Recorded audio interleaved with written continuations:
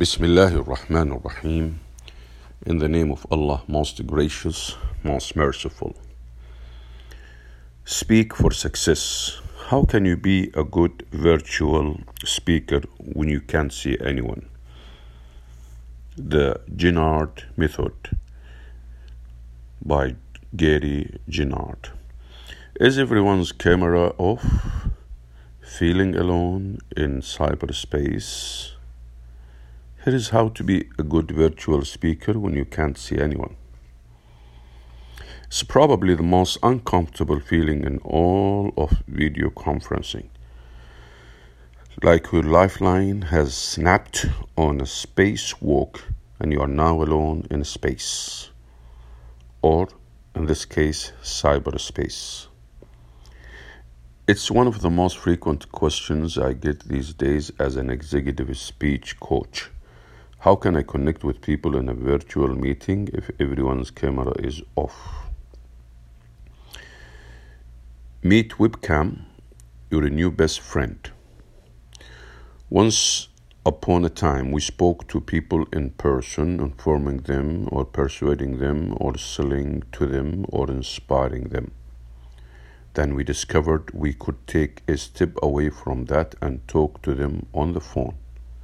That was easy, so we kept going, inventing email so we would be that much farther away from actual physical contact with others when speaking to them. Next came virtual speaking. Virtual as in not the real thing. At that time or at that point we had a real stroke of insight. We would tell meeting participants to turn their cameras off. This was an excellent thing since now we could talk to nobody at all when we needed to persuade them, sell to them, inspire them, etc. If this is the case in your virtual meetings or if everyone's camera is on but you can't see all of them on your screen, you have to find yourself a new friend, and that virtual person is your webcam.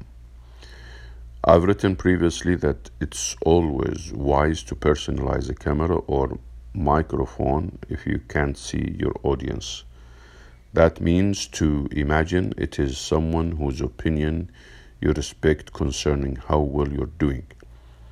You'll then have an incentive to do your best. Even in virtual meetings, people need to feel that you're simply talking to them, and in the virtual universe, they are the camera and microphone you are addressing. So, practice speaking more naturally to the camera. Make it your new best friend.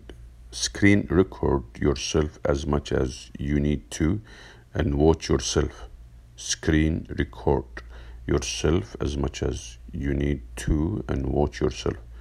Compare your cyber persona's performance to how you look, sound, and move when you are talking to friends. You know that person.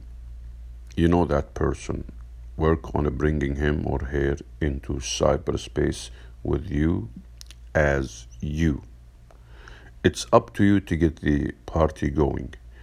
I don't want to put too much pressure on you, but if your virtual meeting isn't developing into a warm get-together, it's up to you to get the party going. You do so by getting close to your audience through how you speak to them. Interestingly, this isn't so different from the way you should proceed whenever you speak to a group. It's just more important that you do so when your audience is invisible. What I mean is make every effort to speak to them in their terms and to live in their world. You're establishing a connection, you see, which will simply not be there if you just throw data at them. Instead of making pronouncements, here are the 3 biggest challenges our company is facing right now. Speak to them and ask their help before you tell them something from on high.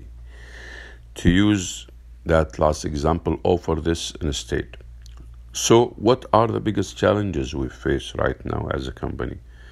I think there are three, and I'd like to share them with you. Bring home the goods. Constantly look for ways to bring what you're saying home to your listeners. Mention them by name if they are a prospect or client. The work you've done together if they are your team, or experiences you share in the industry. Rhetorical questions are always a reliable way to remind an audience that a presentation is about them, not you. By fostering a feeling of inclusion and using inclusive language, you'll be recreating the shared experience that is removed when the cameras are turned off or are too numerous to be shown. It's a necessary strategy when you lack all physical contact or even the ability to see the people you're talking to, like you used to be able to do back in the old days. Again, it's a necessary strategy when you lack. Let me go back here. By fostering a feeling of inclusion and using inclusive language, you'll be recreating the shared experience that is removed when the cameras are turned off or are too numerous to be shown. It's a necessary strategy when you lack all physical contact or even the ability to see the people you're talking to, like you used to be able to do back in the old days. Alhamdulillah, praise be to Allah.